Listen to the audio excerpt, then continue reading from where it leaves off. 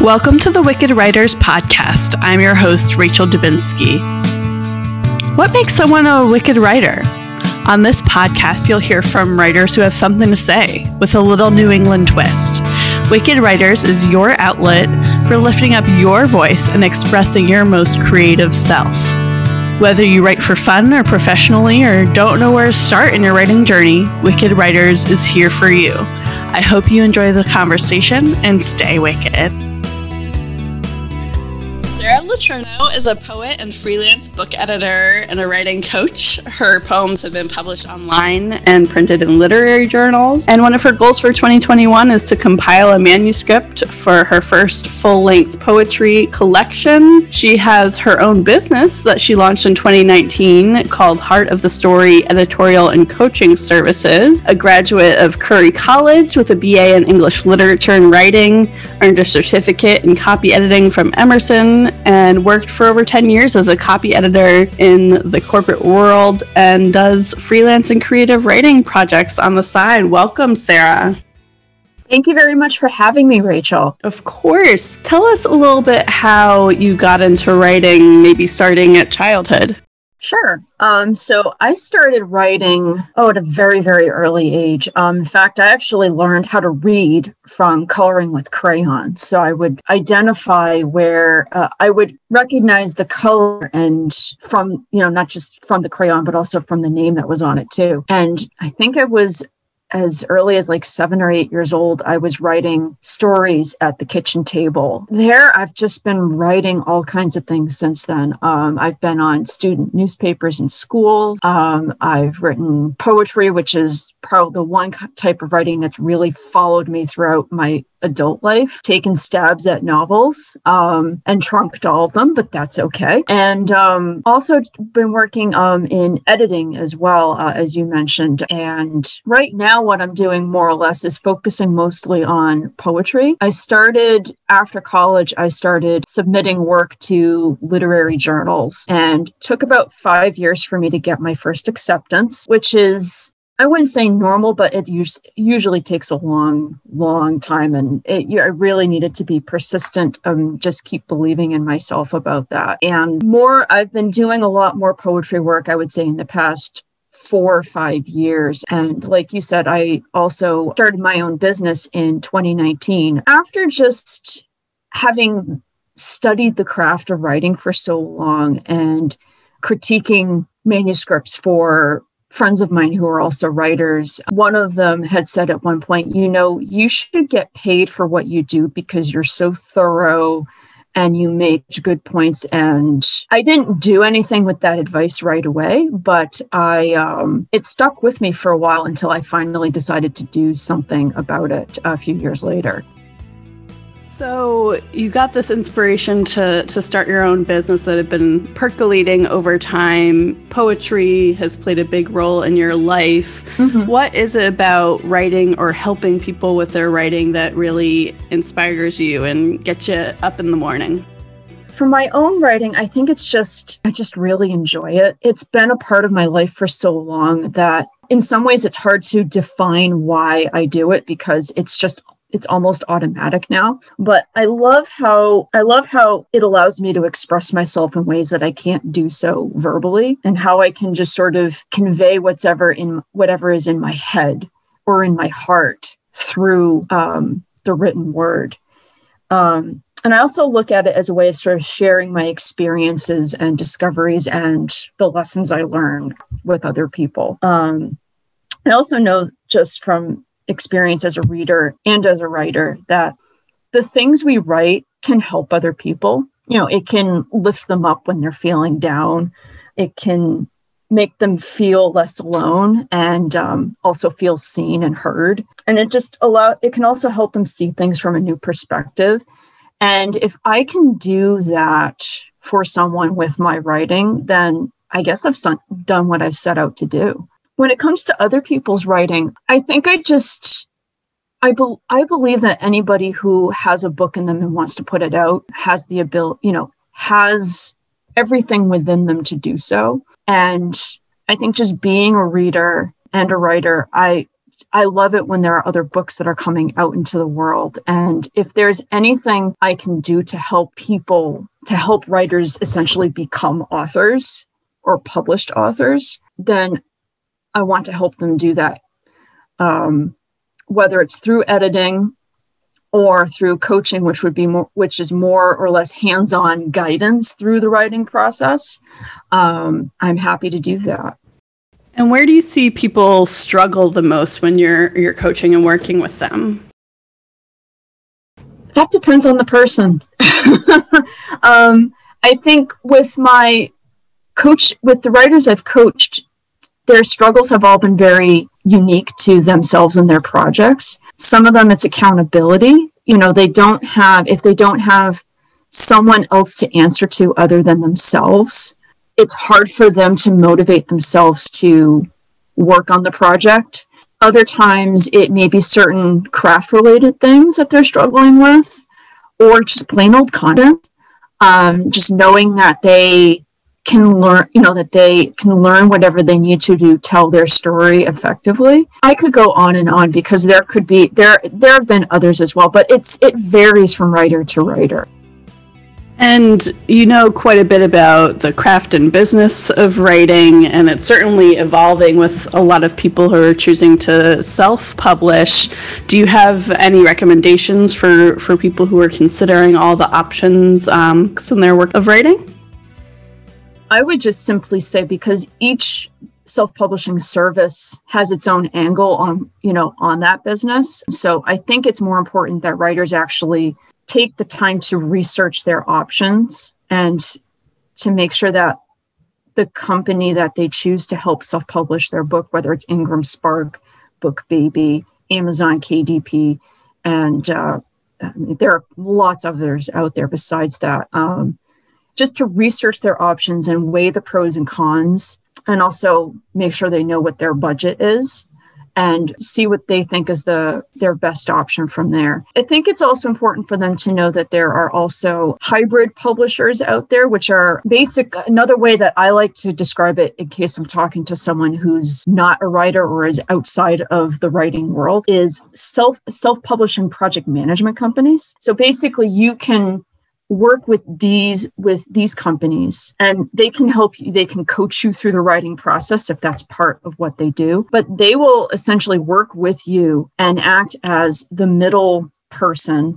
so to speak, and hire the contractors or freelancers that you need for your work, whether it's a developmental editor or a copy editor, book cover designer, and things like that. So if a writer thinks that they need a little bit more help or guidance with self-publishing, and they're not really feeling comfortable with being a project manager of their own books, that is always an option for them too.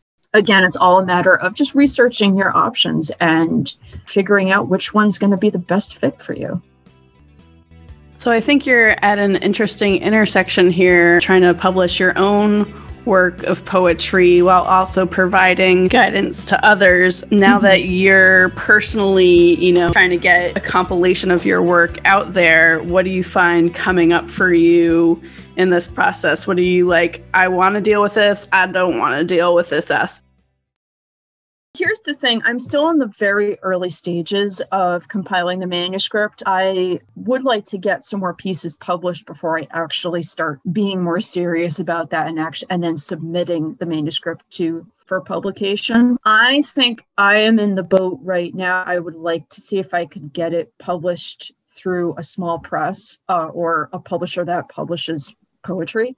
Partly because I have so many other things going on that trying to figure out how to be my own project manager for a book feels a bit overwhelming.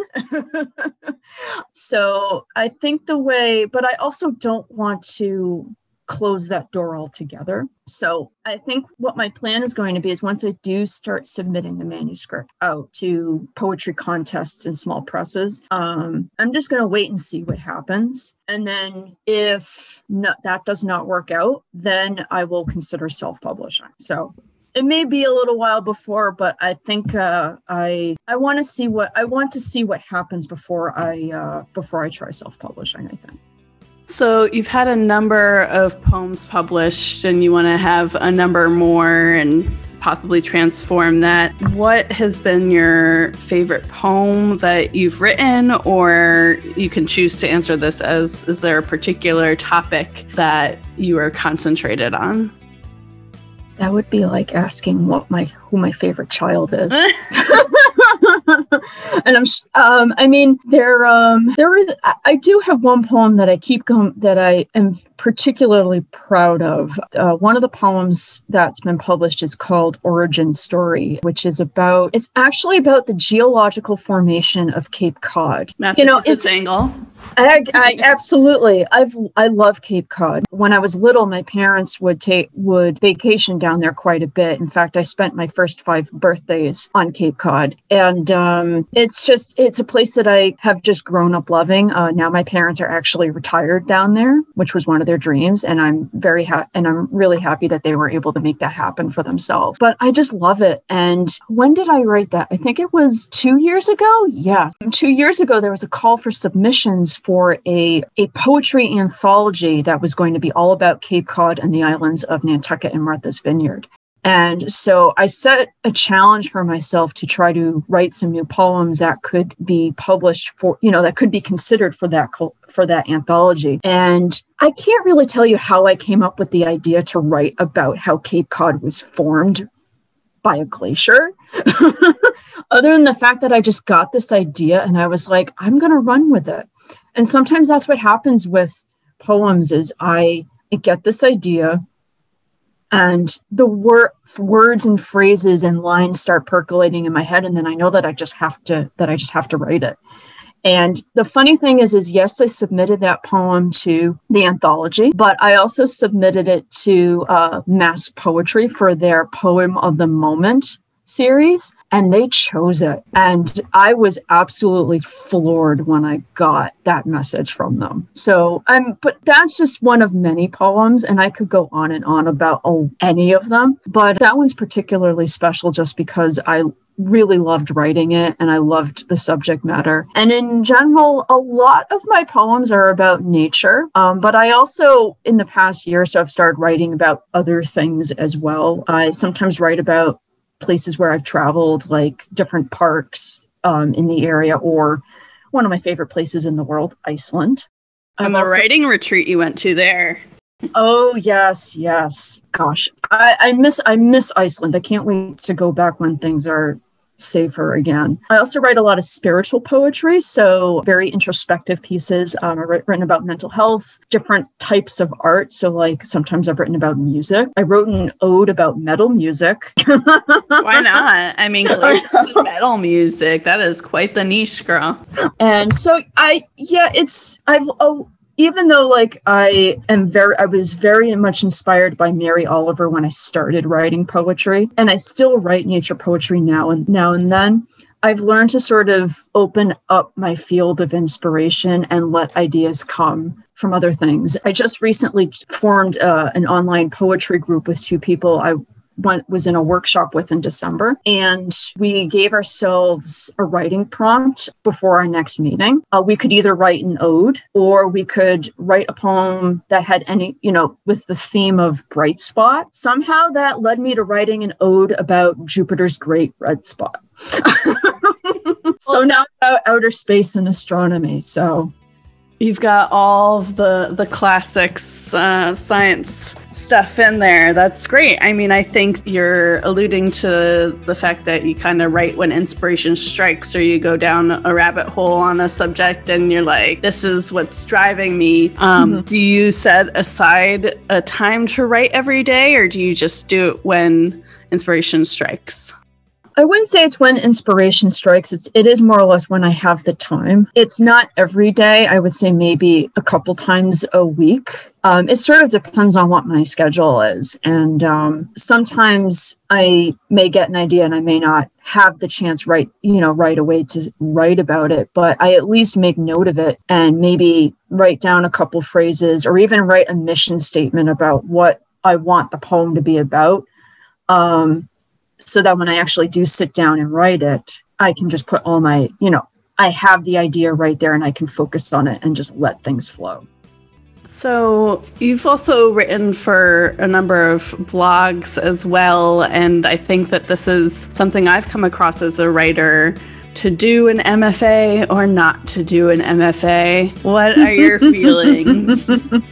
Yeah, you must be talking about DIY MFA. Yes. I love that website. I miss writing for them. I decided to end my column last year just because I could not make the time commitment for it anymore. I think doing an MFA, I've chosen not to do one for myself, partly because I'm aware of the money and time commitment that goes into it. And it's really not something I can invest in on either end right now, or had in the past too. But I also, so that's a very personal decision. I think it just depends on what, if wants to pursue that for themselves. So I don't want to say if somebody thinks they want to do an MFA or doesn't want to do one, I wouldn't try to sway them one way or the other. I just know what my decision was for me. But I also know, having been a part of DIY MFA for so long and being a proud owner of Gabriella Pereira's DIY MFA book, which I highly recommend to any writers who are listening to this podcast. Basically, anything you do in an MFA, you can actually do on your own time. You reading, writing, and building your own community. So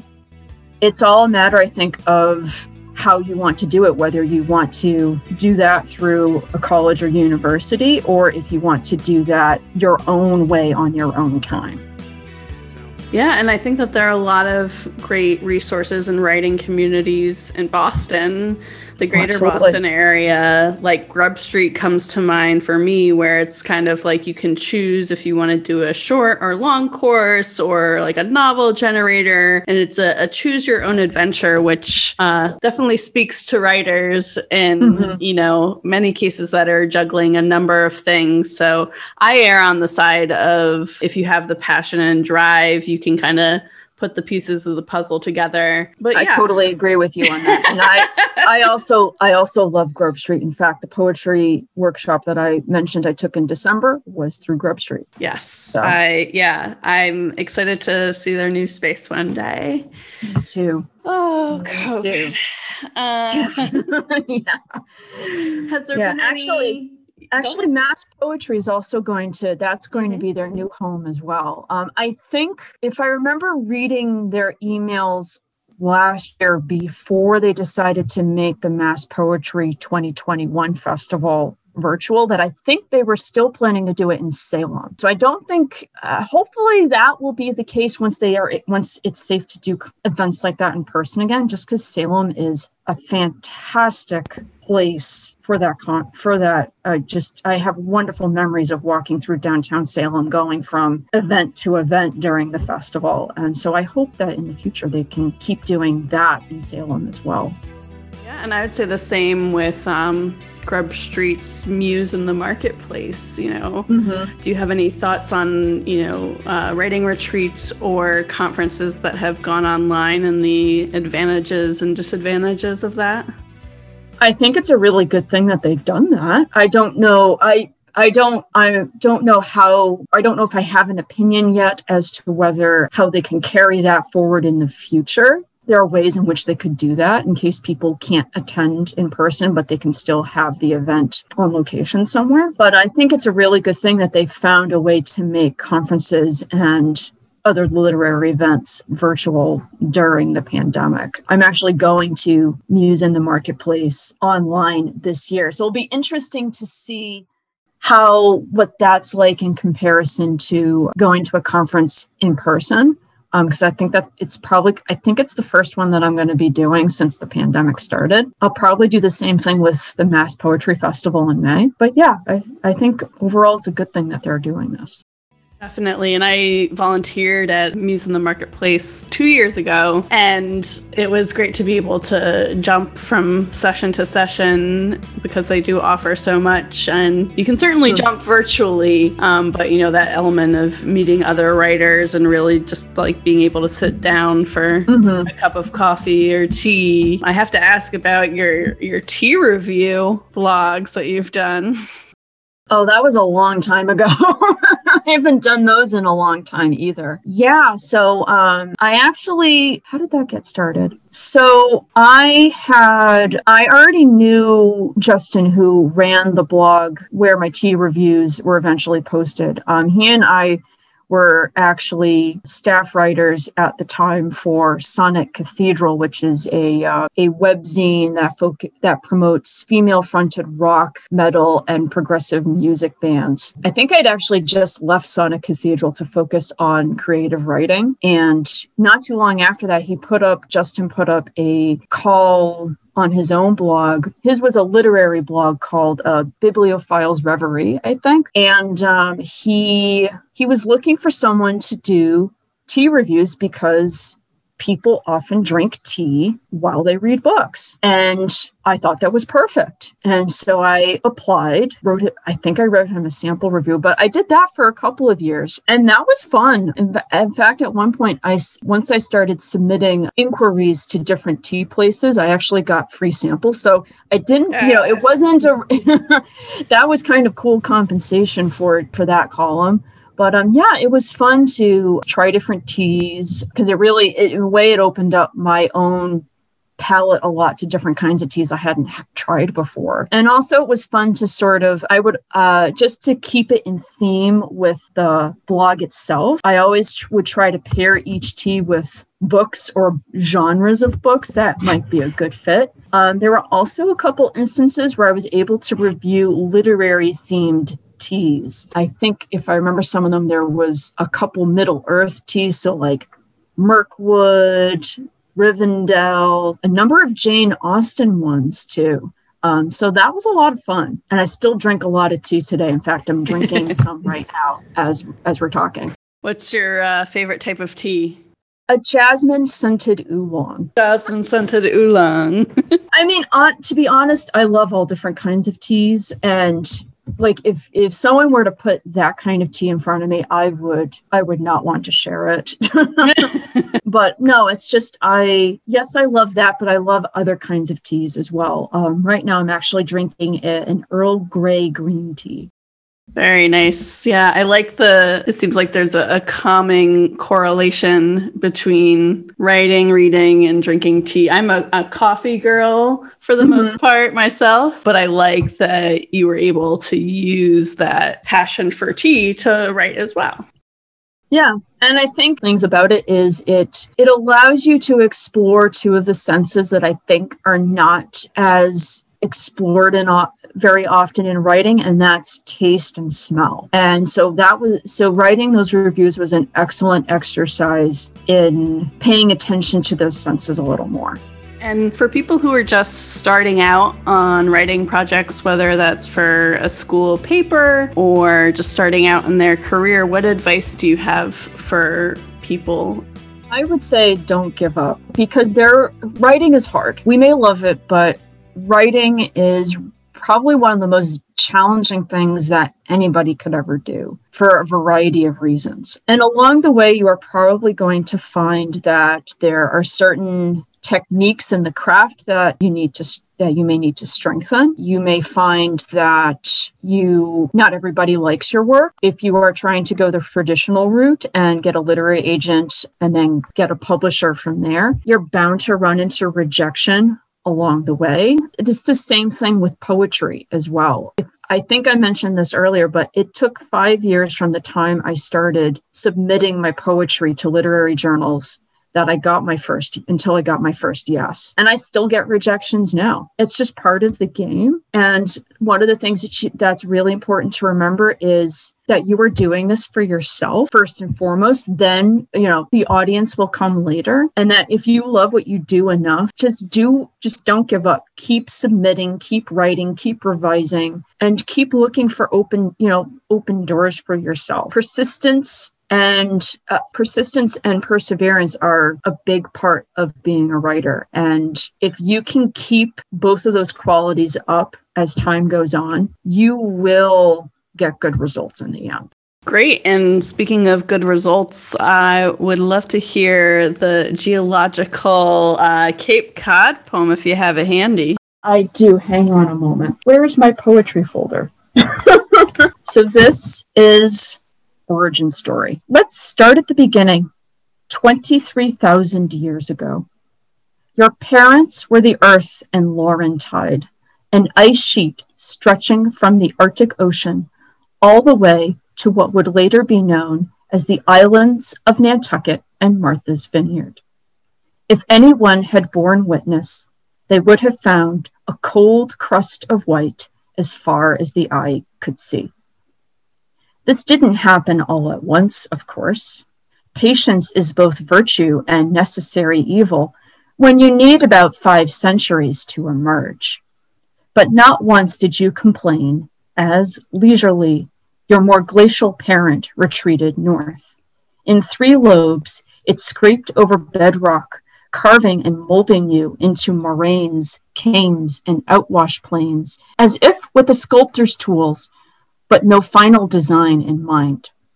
In its wake, it strewed all manner of rock debris over you, miles upon miles of till, gravel, sand, and boulders hundreds of feet thick. But you didn't mind. You liked the way the meltwater streams dressed you, how their deposits filled your deltas and expanded west, how leftover lumps of ice melted and made jewel-like kettle holes across your peninsula. You even chose to bear your relict valleys, your riverless battle scars, with pride. You couldn't fathom then that one day you would be robed in pitch pines, marshes, and cranberry bogs, or called home by piping plovers, seals, and humans.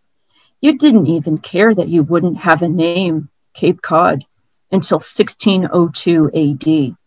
No, that long ago, your only care was that you were born, and to be born means to exist, and to exist means boundless possibilities.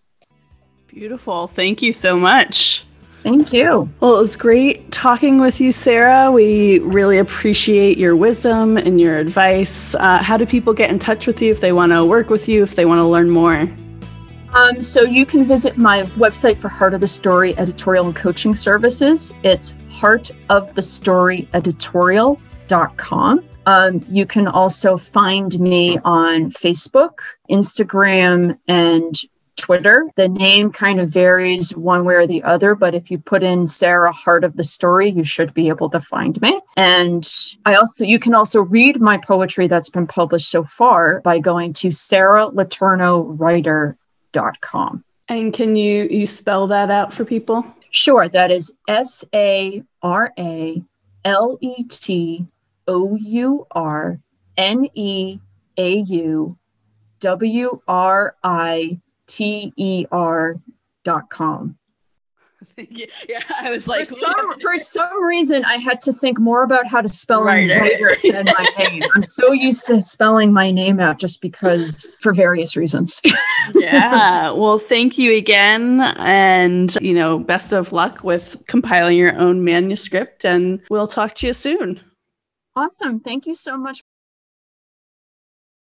Thank you for listening, Wicked Writers, or Wicketeers, as some may call themselves. You can find out more information about the podcast at www.wickedwriters.org. You can visit us on Anchor, Spotify, Apple Podcasts, wherever you get your podcasts. You can look up Wicked Writers. I'm also on Threadless selling some merch, and hope that you like the show enough to buy some merch, and that's wickedwriters.threadless.com, as well as we have a newsletter. I try and keep it weekly or bi-weekly, trying to not flood your inboxes, but sometimes I can't help it. And the website for the newsletter is wickedwriters.substack.com. And as always, feel free to email me at hello@wickedwriters.org. Stay wicked.